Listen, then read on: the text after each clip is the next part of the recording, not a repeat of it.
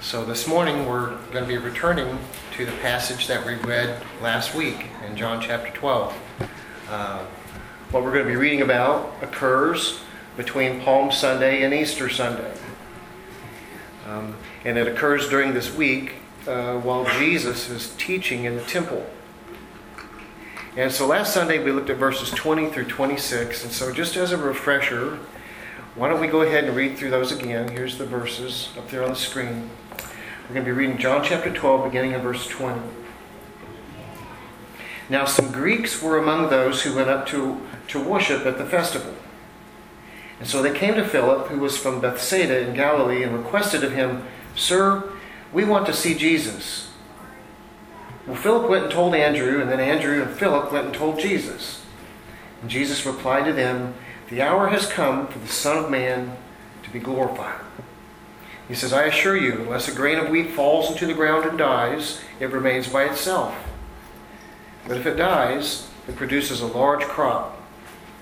The one who loves his life will lose it, and the one who hates his life in this world will keep it for eternal life. If anyone serves me, he must follow me. Where I am, there my servant also will be. If anyone serves me, the Father will honor him." And so God-fearing Gentiles were in Jerusalem for the Passover. And they asked Philip if they could see Jesus. They asked for permission. So Philip and Andrew told Jesus. And when they told Jesus about the request to Jesus, that request of theirs confirmed to him that the hour of his death and resurrection had finally came. That's what Jesus heard when these Gentiles asked permission to see him. This hour of his cross, this hour of the resurrection, also is a transition. We talked about this last Sunday, how this is a transition from only going to the house of Israel to also going to the Gentiles, to all nations, not just to Israel anymore. And so as we continue reading this morning, we're going to move through this passage a little further down. And as we do, Jesus is going to be transparent with his disciples about the way he's feeling. Inside Jesus is a mess. His life has been turned upside down. His heart is troubled. What is getting ready about to happen to him is terribly upsetting. It is so upsetting that to him, to Jesus, in his humanity, in Jesus' unsinful humanity, he is wrestling with the decision. He is wrestling with a choice. It's a choice that you and I make all of the time. His was of a great magnitude, obviously. But Jesus' heart was troubled, and he told the disciples, because he was wrestling with the choice between doing what he wants to do, doing what he feels like doing, or doing what he ought to do, doing what he knows that he should do. And I think all of us can relate to that. We all know what it's like to do something that we know we're not supposed to do. I think we can all relate to that. It can be something as small as breaking your diet, repeating gossip, not telling the truth,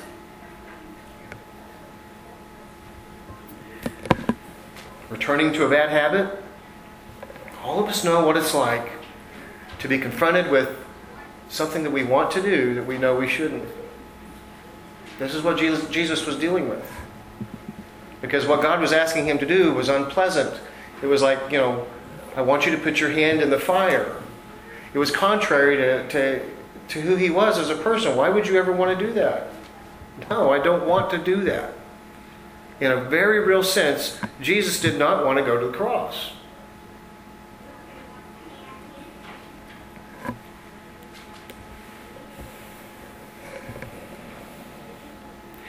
All All of us know what it's like to act like everything's okay, but inside we're hurting. Everything's not okay. We're smiling on the outside, but we're not smiling on the inside. We all know what that's like too. Finances, our bills, our relationships, problems that we have with each other. There's nothing worse than being in an argument with somebody, especially someone you're really close to. I think the absolute worst thing in the world for me is when I'm in an argument with my wife. I can't stand it. And I might go to work some morning when my wife and I have had a little thing. And I don't show that at work, but inside I'm tore up. What happens if you get a bad report from the doctor? It's not the report you wanted. Or you're worried that you're going to get a bad report. There's all kinds of things that happen in our lives that wipe the smile off our face inside. But we act like everything's cool. It's like that beautiful swan gliding across the top of that lake, but inside, below that water, those feet are just a-going. And Jesus didn't do that. He said, I'm really upset here, you guys. My heart is hurting. Why did he do that? Why did Jesus want them to know what was going on inside?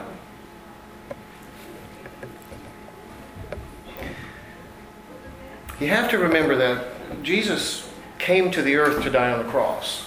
It was the plan. It's always been the plan. There's never a time when Jesus wasn't going to go to the cross. But in his humanity, it was unnatural. It was contrary to common sense, contrary to logic. Why would you want to go do something like that? And so in his humanity, there was a real sense there where he was, I don't know if he had cold feet, but it wasn't exciting to him. And so he was confronted with God asking him to do something that he didn't want to do. God might ask you to not do something. Or he might ask you to do something. And it's maybe going to be a little uncomfortable for you. You might have to change your schedule. You might have to actually sacrifice some time. Maybe a little more money. Who knows? God might say, I want you to step out of your comfort zone and talk to your neighbor. That person at work that you've been around for so long, have you ever talked to him? Have you ever tried to talk to him? Sometimes God asks us to do things, obviously nothing like what he was asking of Jesus. But he does ask us to do things that are uncomfortable sometimes. Well, the reason Jesus did this, the reason he told the disciples, is because he wanted them to know. And he wanted them to know so that he could show them what it's like to work through your feelings, but at the same time maintaining your priority.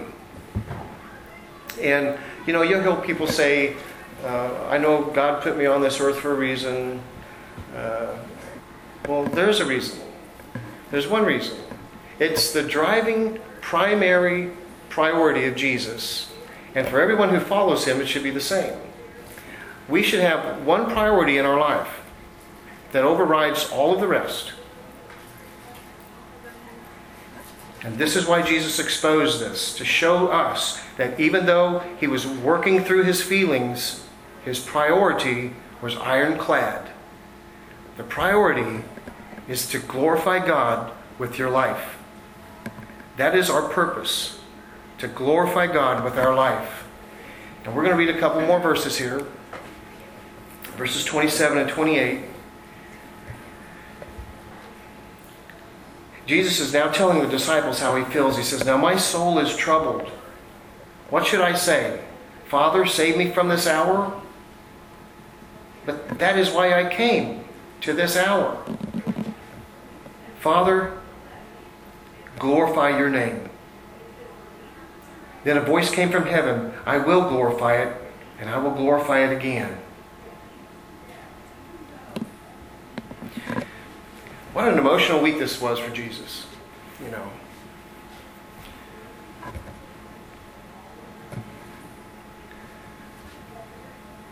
As a parent, I've watched my children move out of my house. Time I had with them never be the same. I've said goodbye to my dad, my brother. grandma, both of my dad's parents. Jesus had spent so much time with these guys every day.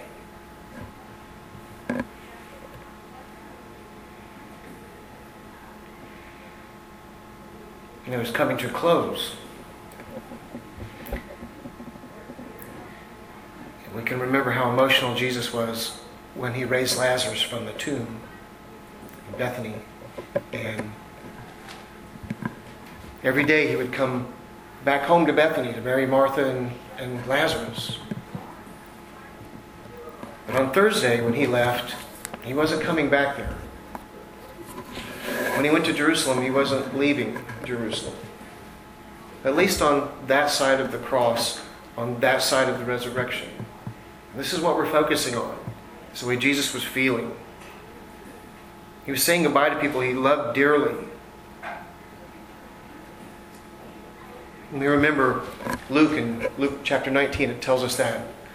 When he left Bethany, and he's at the top of the Mount of Olives, and you begin to descend the Mount of Olives towards Jerusalem, and you go down that Kidron Valley, and you come up into Mount Moriah into the temple. So it tells us that Luke 19:44, it says that as he was beginning to descend, Jerusalem just laid out in front of his eyes.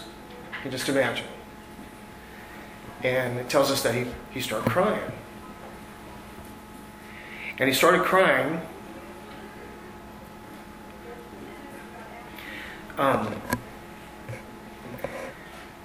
because the people didn't recognize the time of their visitation. There was an opportunity, and they were going to miss it. On Monday morning, he went into the temple, and what he saw was so outrageous that he cleansed it. High emotions. What was going on in God's house was disgusting. That week, Judas was going to betray him. The multitudes were going to turn on him, and he was going to be crucified. And to be crucified was torture on purpose. It was designed to prolong your agony. And the Romans did this as a deterrent.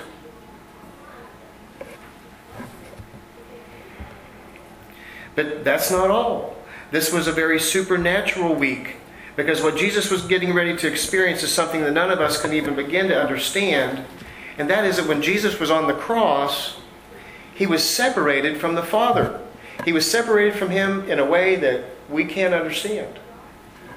And during that separation, something that had never happened to him before, in that separation, he was bearing the sins of the world. And Jesus was going to experience and feel and suffer the wrath of God on sin and death in the world and the ruler of this world.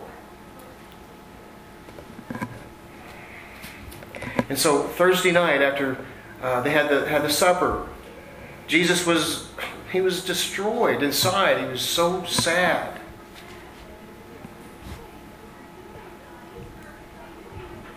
And so he wanted a place to go pray.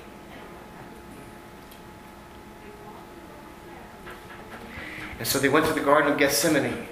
And he said, "You guys come with me. I want you guys to pray with me."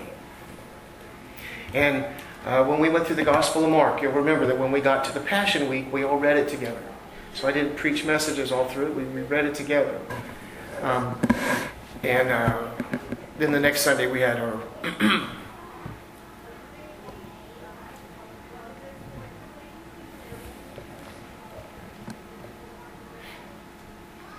but anyway, in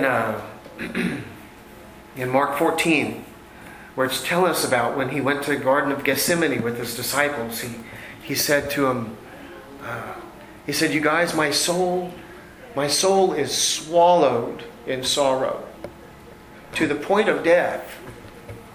Pray with me." And then when Jesus went and prayed, he said, "Abba, Father, you can do all things. Take this cup from me.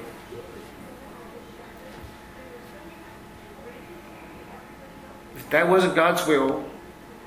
And so Jesus said, "Nevertheless, not what I want, but what you want." In our passage this morning, Jesus says the same thing. We're not to Thursday yet. It's not Thursday night yet.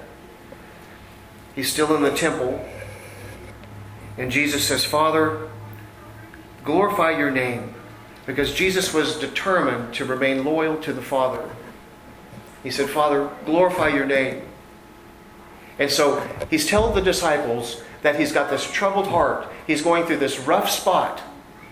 And he's let them know how he feels. But he says, you guys, you know what? Father, glorify your name in me. And the second he did that, boom, God's voice spoke from heaven. I have glorified my name in you, and I will glorify my name in you again.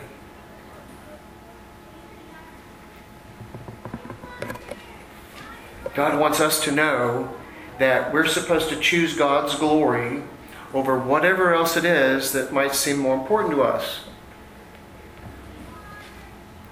Jesus did that. That's why he's so special. He's one of a kind.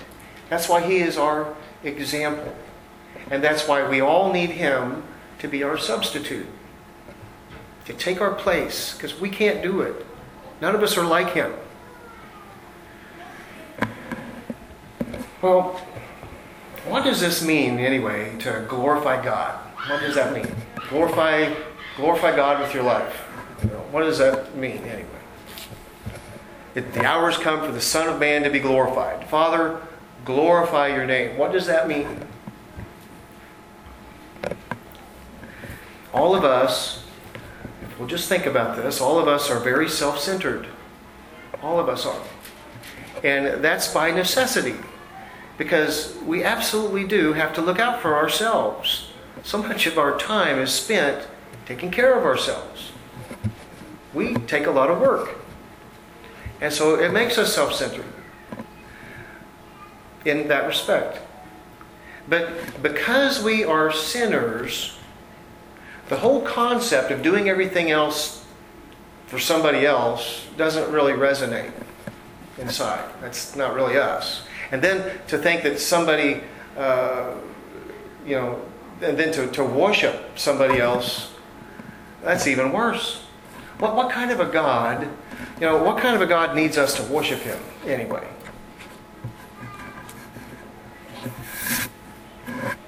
I'm supposed to live my life to glorify him. Okay. Well, when we approach the subject like that, it's because we are approaching it from the back end instead of the front end. The back end is when we're looking at the result of the front end. The back end is when you see people worshiping God, going to church and praying and not doing certain things and depriving themselves of things that might be easier, funner, whatever. I think all of us have tried to do all of those things that we thought were funner and found out that they really aren't. But the world, when they see us, our lives are foolish. So when you look at things from the back end, you're looking at the result, because the front end of this, of the God's glory, is truly appreciating who God is and what it is that he's done for us. Again, all of us can relate to what it's like to not be appreciated.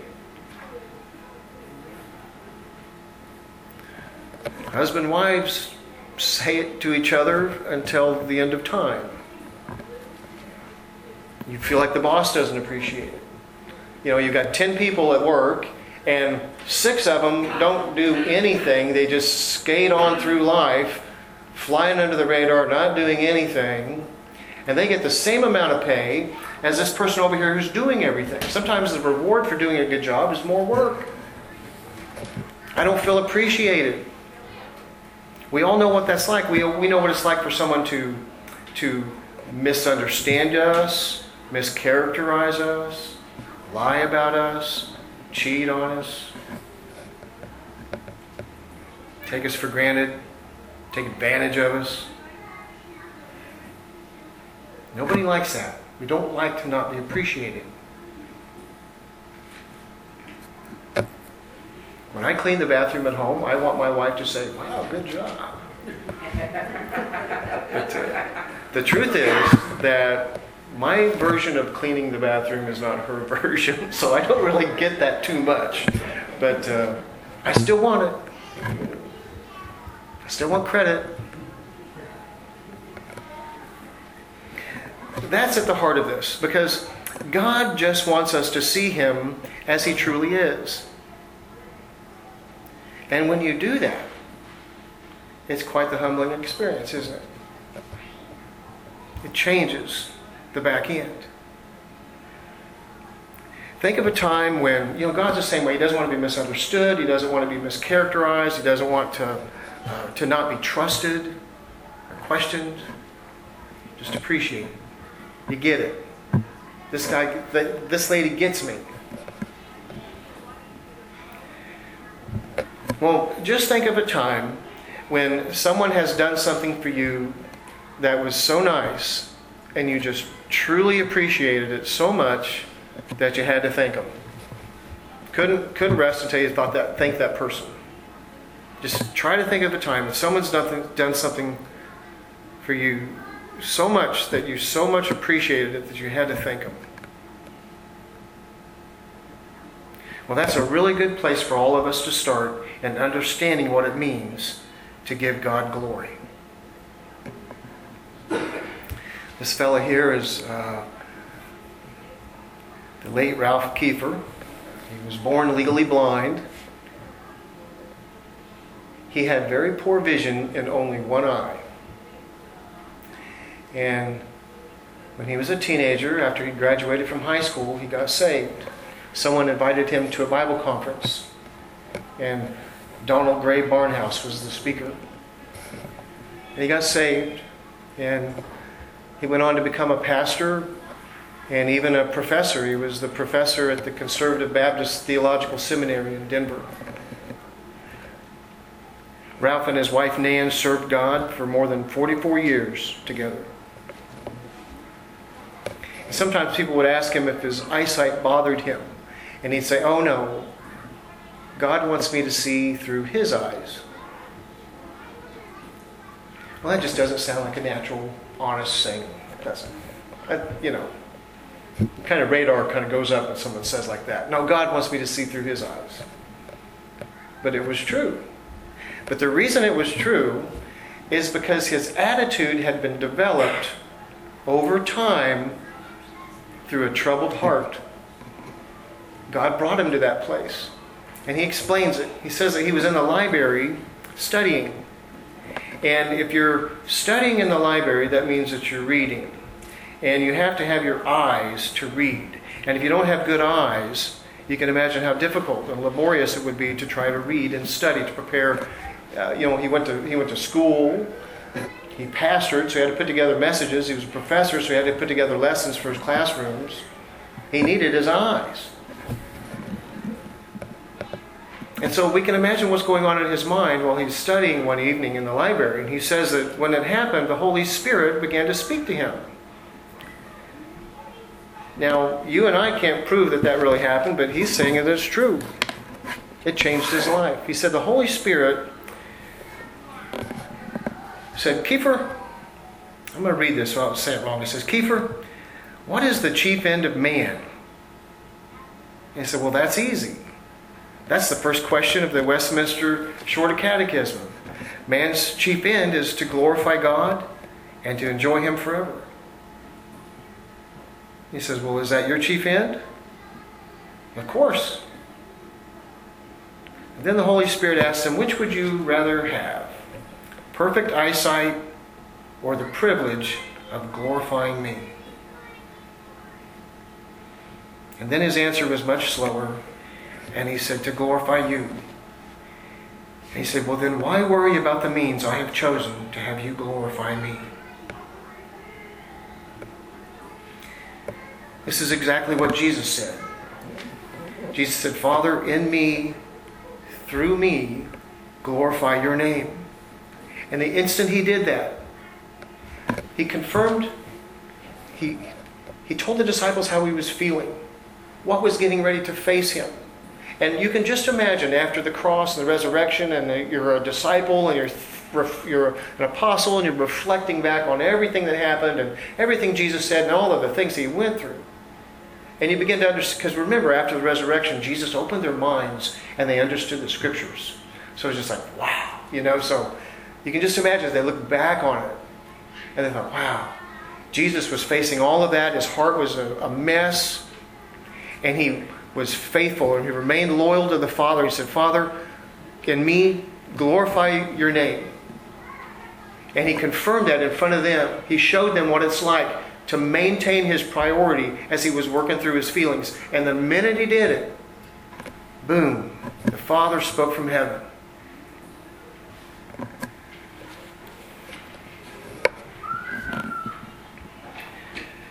Well, let's read on through the rest of our text. We have a little bit more to go. We're going to read 29 through 36. We're going to find out what happens after God the Father spoke. The crowd standing there, in verse 29, the crowd standing there heard it and said it was thunder. Others said, an angel has spoken to him. Jesus responded, this voice came not for me, but for you. Now is the judgment of this world. Now the ruler of this world will be cast out. As for me, if I am lifted up from the earth, I will draw all people to myself. He said this to signify what kind of death he was about to die. And then the crowd replied to him, we have heard from the law that the Messiah will remain forever. So how can you say the Son of Man must be lifted up? They obviously knew he was talking about the cross. Well, who is this Son of Man? It must not be you. Jesus answered, well, the light will be with you only a little longer. Walk while you have the light, so that darkness doesn't overtake you. The one who walks in darkness doesn't know where he's going. While you have the light, believe in the light, so that you may become sons of the light. Jesus said this, and then he went away and hid from them. Well, from the text here, it sounds like Jesus is the only person who understood the voice. Some people thought they heard thunder. Some people thought maybe it was a voice. Maybe that was an angel. This might have been kind of like in the book of Acts when Saul was on the road to Damascus and he was going to Damascus to arrest Christians. And suddenly Jesus appeared to him on the road. And the bright light blinded him for several days. Do you remember? And Saul became Paul, but Saul saw Jesus, and Jesus spoke to him, and he understood what Jesus said. But the people that were with Paul, they saw the light, but they didn't see anybody, and they heard the voice, but they couldn't understand it. Sounds very similar to what's happening here, but somehow John knew what the Father said. So how does John know? So that leaves us with the possibility of that some of the disciples heard, some didn't. Maybe they all heard. Maybe just the believers heard. We have no idea. Maybe Jesus told John. Maybe the Holy Spirit illuminated this to him as he was writing. But again, this passage is found only in John. And in this fast action, high emotion week, maybe John was the only one who said, by the way, Jesus, what did God the Father say anyway?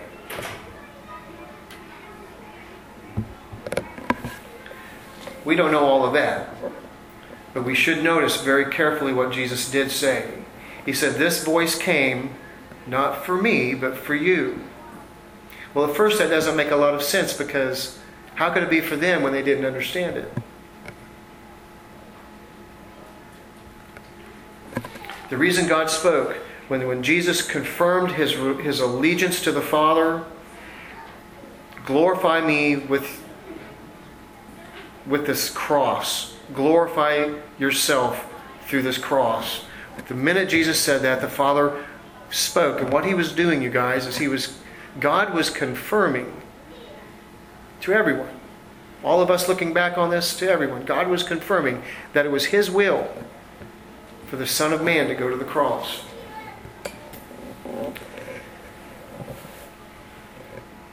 Well, Jesus tells us that if I am lifted up, if I am lifted up from the earth, if I am lifted up on the cross, if this happens, there's a couple of things that are going to happen. There's two things that are going to happen. And those two things are going to separate two different kinds of people.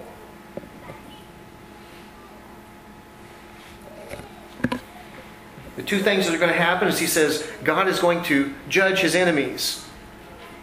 And the other thing that's going to happen is Jesus is going to draw all people from all nations to himself. Those two things distinguish between two different kinds of people, two different groups of people. There's no middle ground. You fall into either one. We all do. God's enemies will be judged. God is going to judge sin and death, the world system, not the planet Earth, but the world. This worldly way that we live our lives without God. And he's going to judge the ruler of this world, which of course is the devil. Now, sin is still here. So is death. And the world system, we're all living in it. That's still here. And Satan is alive and well on planet Earth as well. But their fate was sealed. At the cross, they were defeated permanently. And so it's only a matter of time before God removes their power. And it's only a matter of time before God removes their presence. Remember, when you die, you're still going to be you. You're just going to change locations. You're not going to be in your body anymore. It's still going to be you with your memory and your experiences, your feelings. It's still you. So, Satan doesn't quit existing any more than a lost person quits existing. But they're going to be removed. Those who live for God are going to be removed and spared and freed from the power and the presence of sin and death and the world and the devil and evil.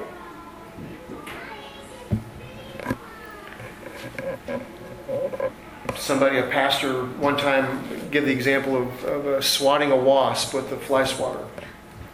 And even though the wasp falls on the ground and it's dying, it can still sting. And the other thing we see here is that Jesus says that he's going to draw all people to himself. Not every person, but people from all nations will be drawn to him. It's talking about the people who are going to be saved. The ones who are going to be rescued from the above judgment. That's what it's talking about. And then he starts talking about a daytime. And he starts comparing himself and the time he's there with them and the time he's getting ready to leave with daylight. The sun during the day. You know, there's only limited hours in a day when there's sunlight. And so he begins to talk about that. And why is he doing that? It's because he's talking to unbelievers. He's talking to people who haven't committed their lives to Christ, or they're not living right and they know it, or they're wrestling with these things, or they're just too stinking philosophical. They're just too smart for all of us. You know, the preaching of the cross is foolishness to those who are perishing, but to us who are being saved, it is the power of God. Jesus is offering salvation one more time.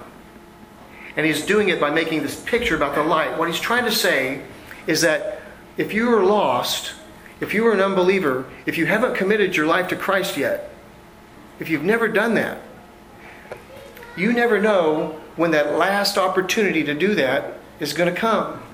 You never know. But once it's come and gone, you're in the darkness. You missed it. It's the idea of someone knocking on your door and you don't answer it and they walk away. Well, if they don't come back and knock on the door again, game over. So if God knocks on your door when you're 43 and he doesn't get it back around because you missed your visitation, you may live to be 86, but he never knocked on your door again. You never know the hour of your visitation. You never know when it's your last opportunity. Now, obviously, you can accept Christ with your last dying breath. If he's drawing you to himself, if he's knocking on your heart.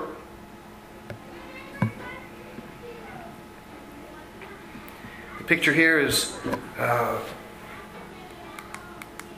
got I'm out of order. My clicker.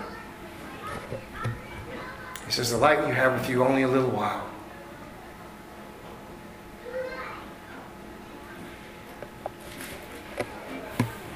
Once it's dark, we stumble around. We all know what it's like to be at home where we know where everything's at. And then all of a sudden you turn out the lights and we can't see anything. All of a sudden our eyes are wide open, our hands are out in front of us, and we walk right into the wall. When we know where the wall is, we know where the door is, but we can't see it. It's dark. Jesus is saying, you don't want to be there. You don't want to be lost and stumbling around blind. Because believers are unique. Sons of light, as he calls them here. We have something that nobody else has because the light is always with us. It's incredible. Let me go back to this one. See, Christians, you have placed your faith in Christ, and so it's only a matter of time before you will be free from your sin nature. And in the meantime, what God wants to do with us is He wants to plant us. He wants to grow us so that we bear fruit. This is God's plan. Now we can resist His plan. That's why there's so many warnings and commands in the Bible. Because we can resist. But it's not the wiser move.